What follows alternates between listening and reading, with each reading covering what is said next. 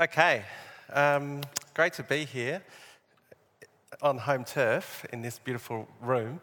Thanks so much to Naomi and the foundation and to Robert and Jesse and everyone for putting this together and inviting me, and especially thanks to the Melbourne School of Design, as Andrew mentioned, for contributing as well. My talk is titled How to Make the Next City, which is also the book that I'm working on. We're here to talk about livability, about livable cities. Oh, which I'm confused now. That's the one. I'm proud of Melbourne and its livable, top of the list of livable cities. On the website for the conference. It's written in scare quotes, but I don't think I share that suspicion. The rest of the world is jealous of what we take for granted. They're jealous of our amazing tram networks, of our green cities that's been redesignated an urban forest. They're jealous of the fine grain of shops in the laneways or in Fitzroy, Collingwood, the inner suburbs.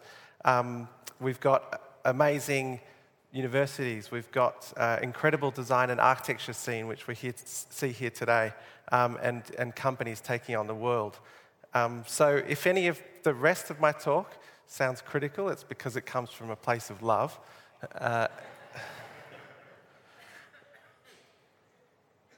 And it's true, though, that those benefits are not available to everyone. So I am designing my brother's house, which is in Kyneton, which is probably 90 minutes out of Melbourne. And on the way back, we came through Sunbury. And I thought, far out, let's have a look. This is the real edge of Melbourne. So Sunbury, for those of you who don't know, is about 40 kilometres from the centre. It is an old country town, so it's established in the 1850s, I think. And it's recently been redesignated as part of Melbourne, effectively, by the urban growth boundary having now including Sunbury.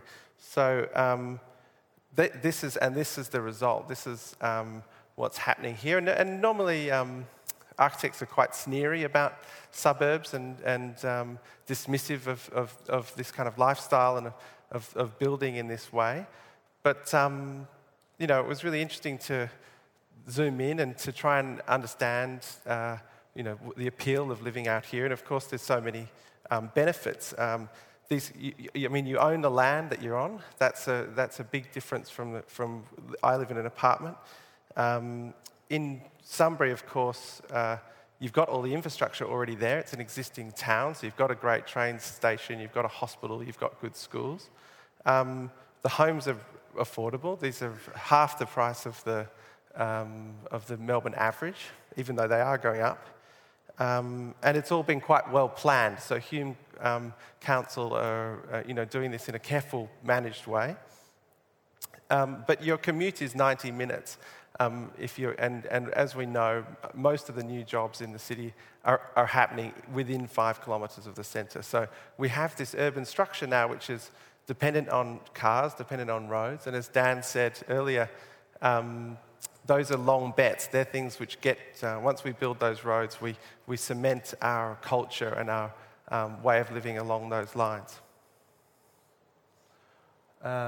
So, look, I've got a Brompton under the stairs.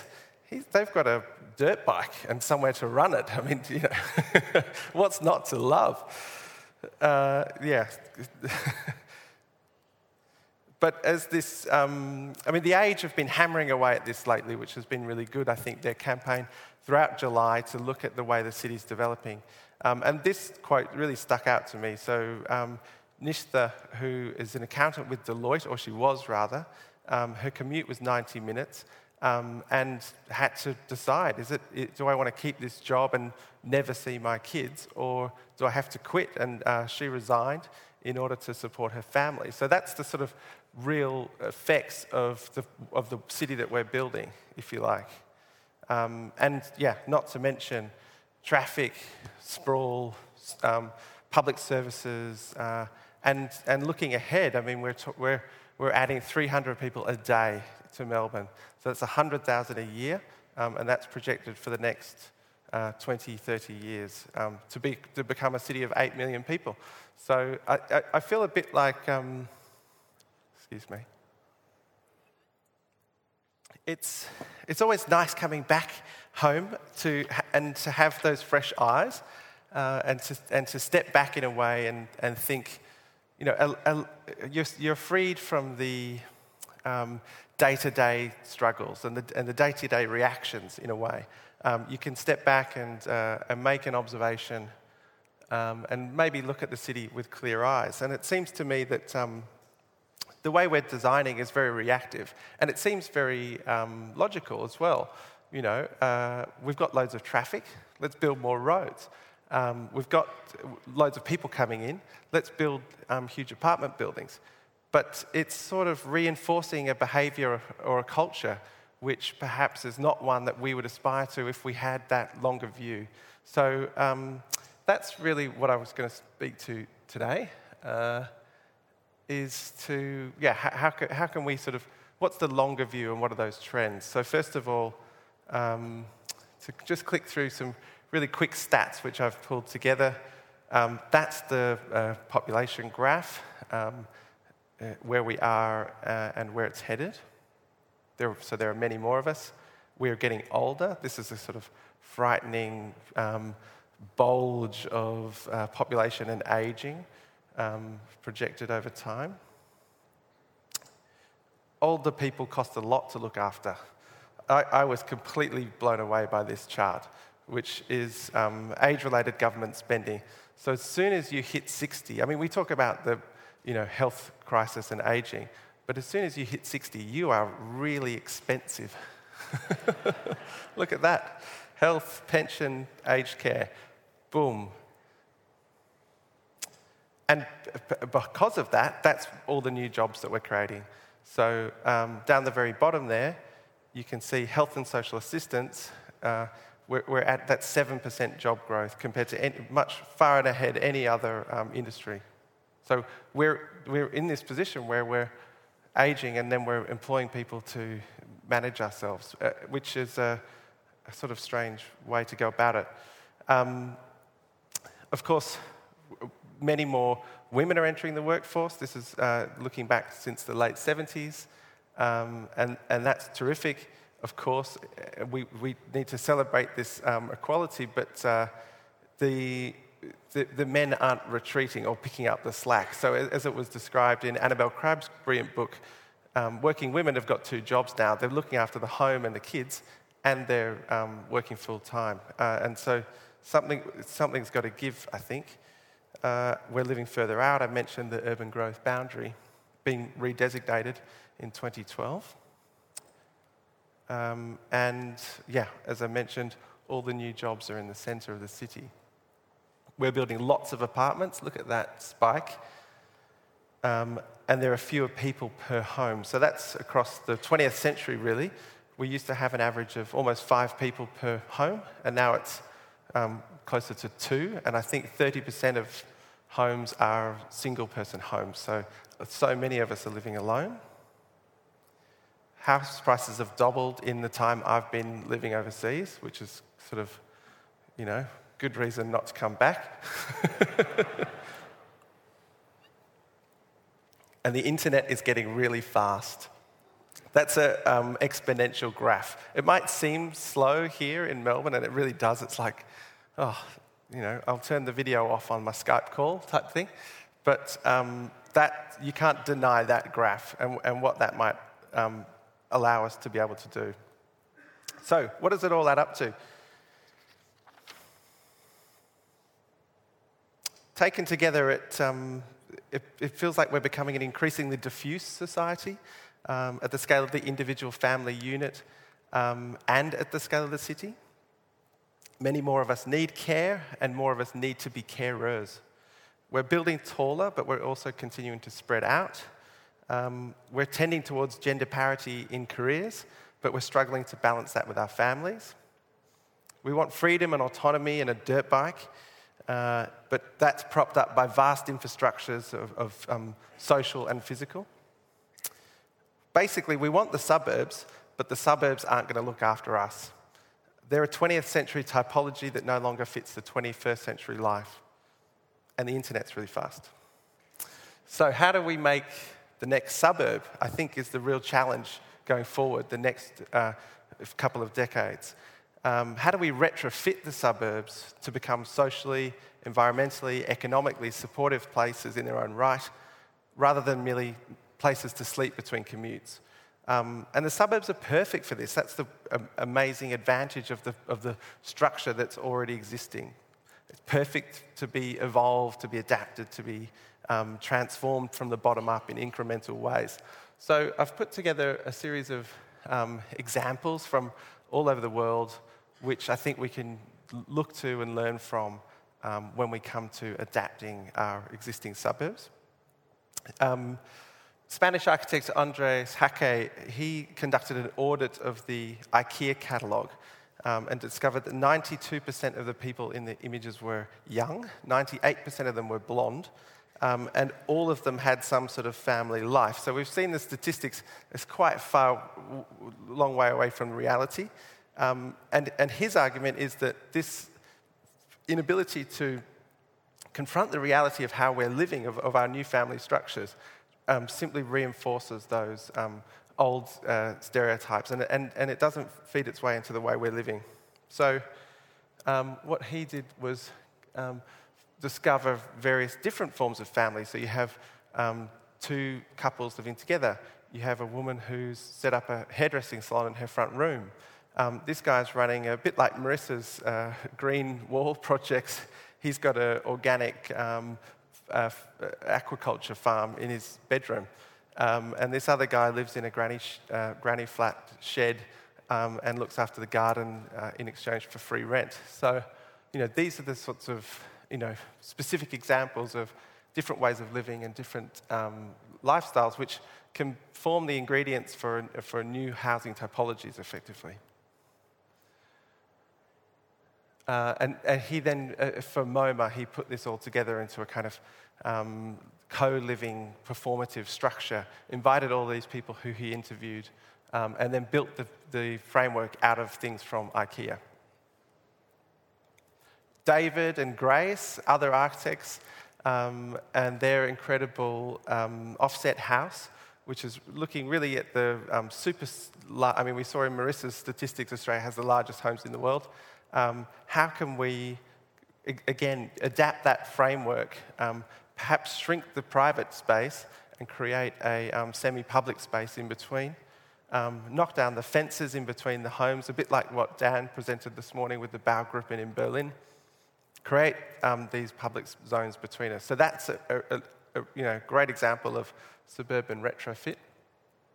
And there's amazing precedents here in Melbourne, of course, too. So this is Molesworth Street and Kew by Graham Gunn, Merchant Builders. And you can see on the plan here the incredible shared terrain between those private houses. Deconstruct the home. Moriyama House by Nishizawa in Tokyo. Again, instead of one apartment building, it's different. It's been divided into different blocks, which creates a certain amount of privacy, but also amazing intermediate spaces and public spaces. And there's no fence to that building too. So, as a member of the public, you can just walk straight through it.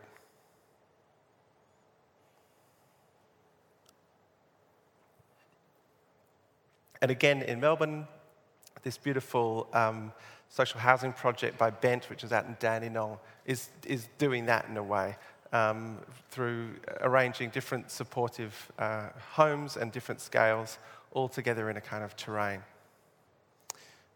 Project in Perth by Officer Woods called the Civic Suburb starts to challenge the street again. So we took that tour through Sunbury.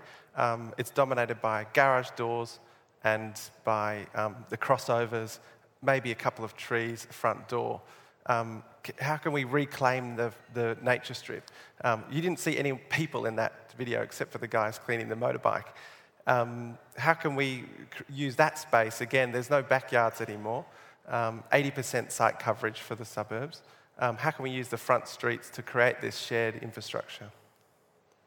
Again, here in Melbourne, Martin Architects, amazing project, which is a front extension again. We always talk about box on the back, backyard extension, but we tend not to think about the front yard. Infill small lots. This is just around the corner from where I live in London.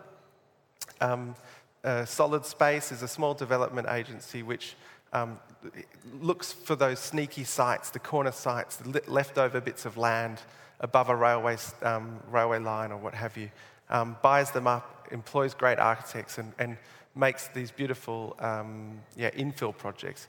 And an example like this might not seem much, but when you start to look for them, they're everywhere. And a lot of that densification can happen within the cracks of the existing structure of the city.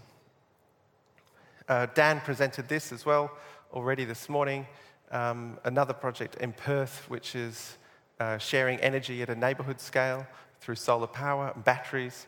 I understand this to be using blockchain. So again, there's a kind of technological system of trust that's built into this through the way the energy is exchanged. And that sort of stuff is it's a great reinforcement of social forms of trust as a sort of adjunct to that. So it doesn't replace it, I don't think. City Plot, Amsterdam, Studio 9 Dots. Again, this is trying to work out where the top-down and the bottom-up meet. I mean, we have this amazing individual structure of the suburb, but there's so many benefits to creating neighbourhood-scale systems of sharing. So this is a space for free development, but underneath it you have shared energy, shared water, shared waste, and shared public spaces, and also workspaces and working from home, all built into the urban structure. It's meant to be zero carbon and flood resistant and resistant to climate change. Interestingly, their research and their examples points at Melbourne. So I mentioned that the world's jealous of our urban structure. Well, these guys are in Amsterdam, and they're looking at Carlton. So, we've got all the right tools here already, but we may not even realise it. And again, this is a sort of new build version of a similar thing. It's by Effect, Regen Villages it's called. This is completely off the grid, zero carbon, generates all its own energy, collects its own water, even all its own food. So you kind of end up living in a greenhouse, if you like. You've got your garden there, plus other shared gardens, etc. And it's a closed loop system, so waste from the food goes into the biogenerator, which powers the cars, which solar power goes to the... Yeah, you get the idea. And then also to patch together this social infrastructure. So I mentioned that 30% of us are living alone, but there's something about going to a restaurant on your own that's really tragic. So designer Marina van Goor in Amsterdam again, she's created this restaurant which is called Eenmaal, which is, David will correct me, but I think it's effectively meal for one. Thank you. There are no shared tables in this restaurant. So you turn up on your own and you get your own single table. You sort of face away from other customers so that you're not required to speak to them. And somehow it might encourage people to leave the house and go out for dinner instead of, I don't know, microwaving a pasta. And then another one with a slightly more serious brief. This is a project which I came across in Belfast when I was there giving a talk, and ended up interviewing the shop owner. He said, look, this is what's known as an interface, so that's between the Protestant and Catholic neighbourhoods. What happens is over time, the neighbours will fight. That whole block was burned down. The council then clear it, they fence it, and it becomes a sort of buffer zone so that presumably you don't even need to look at someone who you don't like as you walk down the street. he he doesn't claim to have any grand vision. He said, look, I bought this spot off the council, put my shop here, right on the intersection. I'm here every morning, 7 a.m. till 7 p.m. I've got a big glass front. I keep an eye on the street, clean off the graffiti when I get in. I've got chickens. And, maybe people, I don't tell people what my religion is, but they'll come into my shop, they'll see someone else, they might see a guy wearing a hoodie who they might be afraid of, but they'll hear me chatting to him, and then maybe that slowly over time can change the way we relate to each other. So again, this is, I would say, an architectural project. It's a very simple project driven by an amazing person with a sort of modest vision. But again, how can that help us how can shops help us to live together? More negotiating of semi-public space. Brilliant project by Herman Hertzberger, I think from the 70s. Those 4 photos are taken from the same spot. The building was installed with these, regular street tiles that are everywhere in Holland. The neighbours could then lift them up, plant trees, leave spaces for their cars to park, and over time they sort of collectively and independently defined this semi-public space. So instead of having fences, they've worked it out over time. Sharing, the benefits of sharing. This is a project by Go Hasegawa, the Japanese architect, commissioned by Airbnb for a housing expo. After the housing expo, it was moved to this village in Japan, which is, again, it's aging and it's decline. The young people are leaving, and it's economically not resilient. So it's become a kind of guest house for the city. It's listed on Airbnb, and the profits from Airbnb are then shared amongst the community. So and everyone works there to prepare the house, to greet the guests, and all the rest. So it becomes a sort of proxy community building, but also an economic generator. This is something I've been thinking about for a little while, an old project of mine when I used to hold the pen. A project for Sydney for a couple who were, they had an amazing site within a row of terraces, but they were worried about being overstretched. She was starting her own company, didn't want to have huge overheads of paying the rent, effectively, of the mortgage. So I proposed turning their house into a sort of community space, to have a rent out one of the, to have a studio that they could rent out. She could have her office there, but also to have a sort of public space where people could, the community could use, and then a shared garden out the back where you could grow things and all the rest. They didn't build it. And Dan's already showed a project this morning of Atelier Bow Wow. This project, which I visited a few years ago, is their home and office in Tokyo. The section here on the right is a sort of gradient of publicness. So you come in on the left there, and then you can either go down into the studio or up into the meeting room. And the further up you go, you enter into their private house. So at the very top is their bedroom and the living room in the middle, which is... The other amazing thing about this project is that they bought the land off 3 different neighbours. So they kind of patched together 3 different backyards and then built this amazing tower. And then so that's a shot of the interior. It's a bit low for me. Sort of bump your head, but that's okay, it's Tokyo. And despite being on this hugely compressed site, they've still allowed views out from the rooms to sort of bring the city in and to increase the sense of space within the building. So that's sort of the idea. Let's turn Sunbury into Seoul. Or Templestowe into Tokyo, or whatever you like. But again, I think we can learn from these kinds of cities. It sounds ridiculous, but why not? these are cities which have also expanded hugely in terms of population, and they've worked within the existing structure of privately owned blocks to increase the density and to increase their self-sufficiency. So how do we get there, though?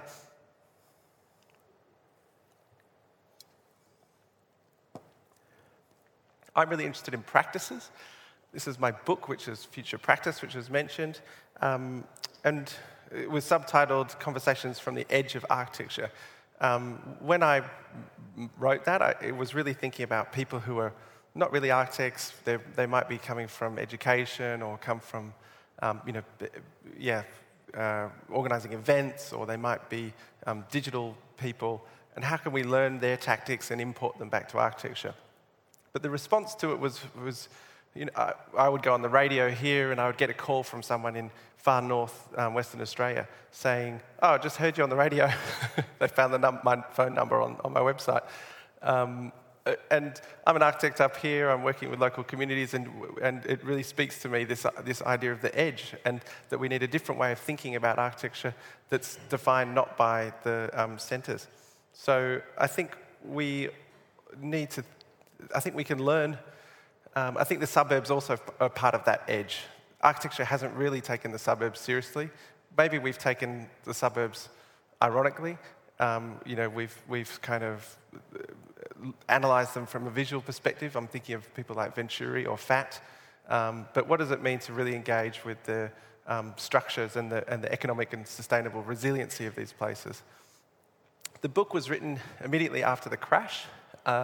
And again, many people were casting around for what the future of the profession might be after all the architects were laid off. I used two quotes to both scare my students and hopefully inspire them to get back on the horse. This is Paul Nakazawa from Harvard saying that the foreseeable future only requires about half of the pre-recession workforce in architecture. Those who remain in the profession need to augment their knowledge. And then Bruce Mau, from the interview I did with him, if you think about architecture as a methodology, independent from the outcome, you would see that architecture has a deep culture of synthesis informed by civic values. If you have that capacity, that's the most valuable capacity of any time in history. So there's a certain sense of crisis and opportunity here, which is captured by those two people. And it's also a sense of, well, what if you were to reapply your skills and your knowledge in other territories, in other domains? I mentioned lots of small plots, all privately held, perfect for reinvention, very distributed in terms of ownership and in terms of power. Andy Fergus and Kath Sunderman, who are here, I think, did a great studio with the Melbourne School of Design, went over to Amsterdam, collaborated with the Delft, I think, and did a great presentation on the sort of development model that happens here in Melbourne. Developers in the room were crying out for a structure like that in Holland, where you've got what they termed mum and dad developers. So again, because of this more fine-grained ownership, you don't need a huge amount of capital or public commitment in order to develop the city. A practice that's modest. We lost Paul Falleros last year, tragically. His practice, Health Habitat, was a completely different attitude to what being an architect can be. He was working mainly with Indigenous communities, and I would call it a sort of modest but vast practice. In 15 years of Health Habitat, he did repairs on 7,500 houses. So improving countless lives. I mean, I look at his model. I mean, 7,500. An architect's whole career, you might do 100, and he managed that in 15 years. So it's a bit more like the model of the GP. Instead of seeing 10 projects a year, you see 10 people a day. And I think that's, perhaps we can fork our practice now. How else are we going to deal with 300 people a day arriving in Melbourne? You simply can't manage it from the top down. Again, technology is opening up new opportunities for construction. So this is WikiHouse. It's basically the sort of thing which in every presentation on the future of architecture, you'll see this in there. And it is that radical, I think. So it's a huge challenge to our professional expertise. Here you go. Here's your open source cutting kit. We've engineered it so it will stand up if you do it properly. Take it away. No architect involved. I think that's quite exciting. The other aspect is where it gets really interesting is that it's not just about the physical structure. They're now expanding into rainwater systems, energy systems, waste systems. So it becomes a sort of open source toolkit for a complete new kind of architecture. This is Black Horse Workshop in London. It's a community workshop facility, building facility. Again, in this new suburb, we're going to need one of these on every corner. Project from Rotterdam, Zeus, who it's quite a long story, but effectively they crowdfunded a pedestrian footbridge to connect various neighbourhoods within the city. What's really beautiful about it, you can see just on the left there, each of the people who backed the project have their name carved into the bridge itself. So it becomes a kind of one-to-one diagram of the crowdfunding process. When you speak to Christian and Elmer, they'll tell you it's not about the bridge, it's about all the things that it's enabled to be attached to that bridge. So it's infrastructure in the truest sense. In London, the Mayor of London, Sadiq Khan, I think is gently repurposing his office and the Greater London Authority, the planning office, to become more of a platform rather than a sort of top-down operation. So one of their new initiatives is called Crowdfund London. Effectively, if you can get a group together in your local neighbourhood, present a project, gather local support, you can pitch it to this program, and the Mayor's office will match the money that you've raised and clear the way for permissions as well. So that's a big difference, I think, for how public services are run. You're becoming more of a platform rather than dictating what should happen.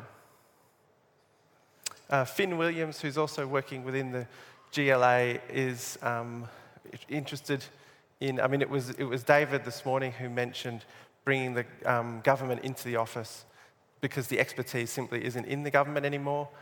So he set up and that's a graph of. That's a graph of the red line is the number of architects employed by the state in London. So it's more like 1% now. So that expertise has been completely hollowed out. And he's just launched a week ago a project called Public Practice, which is really a sort of placement program for architects to go into public sector to understand that, learn that, and hopefully feed talent into the public sector, where it doesn't exist. Frank Duffy, again, shearing layers, practice of continual reinvention. Dan already explained it this morning. This is my neighbour, John Worthington, who lives next door in an apartment building. He's the W in DEGW, so we started the business with Frank. And he talks, we've been talking a lot about the model of his practice of DEGW, which was really a workplace consultancy, but they all trained as architects. And this diagram I thought was fascinating. So it's quite hard to read, but and I don't know if my pointer will work, but effectively that process that you can see is the whole building process, from researching the idea of the project right through to post-occupancy evaluation and maintenance of the building itself. The grey area in the middle is the area that architecture is traditionally concerned with. That's from when the brief arrives on your desk and when you've handed over the keys. And he's saying the high value and the high importance aspects are outside of that territory, and that we need to therefore expand our practice to include things like management, maintenance, and redevelopment. He says the project isn't the building, it's the client, and you need to make that relationship and continue that over decades rather than months. Okay, Oh, almost there. Final example, Robin Boyd, who is a certain hero of mine. For those of you who don't know, and everyone will except for perhaps I imagine Marissa and Minsuck, he was an architect, educator, a polemicist, you name it, here in Melbourne, really practicing in the 50s and 60s and 70s. He wrote this screed against the suburbs and against featureism and the decorative Australiana that people would cover their houses with. For him, it wasn't good taste. Modernism was the way. And so to bring that about, he set up with the Age newspaper the Small Home Service. So every week they would publish a new house design, and you could buy the plans from the newspaper. He had a room of draftspeople. And that's how the suburbs were built in the 70s. People would buy the plans, very cheap, give them to a builder, and there you go. Modern, clean, beautiful living. And as Searle tells us, 50,000 homes were built through this. So again, that's a project of scale. So I think what we need is the Small Homes Adaptation Service. Again, we can work with the media, we can get a studio together, we can then look at the legacy of small homes, revisit those suburbs, the outer suburbs, and apply some of these ideas in that context. That's my pitch. So if anyone wants to talk about that, I'll be outside.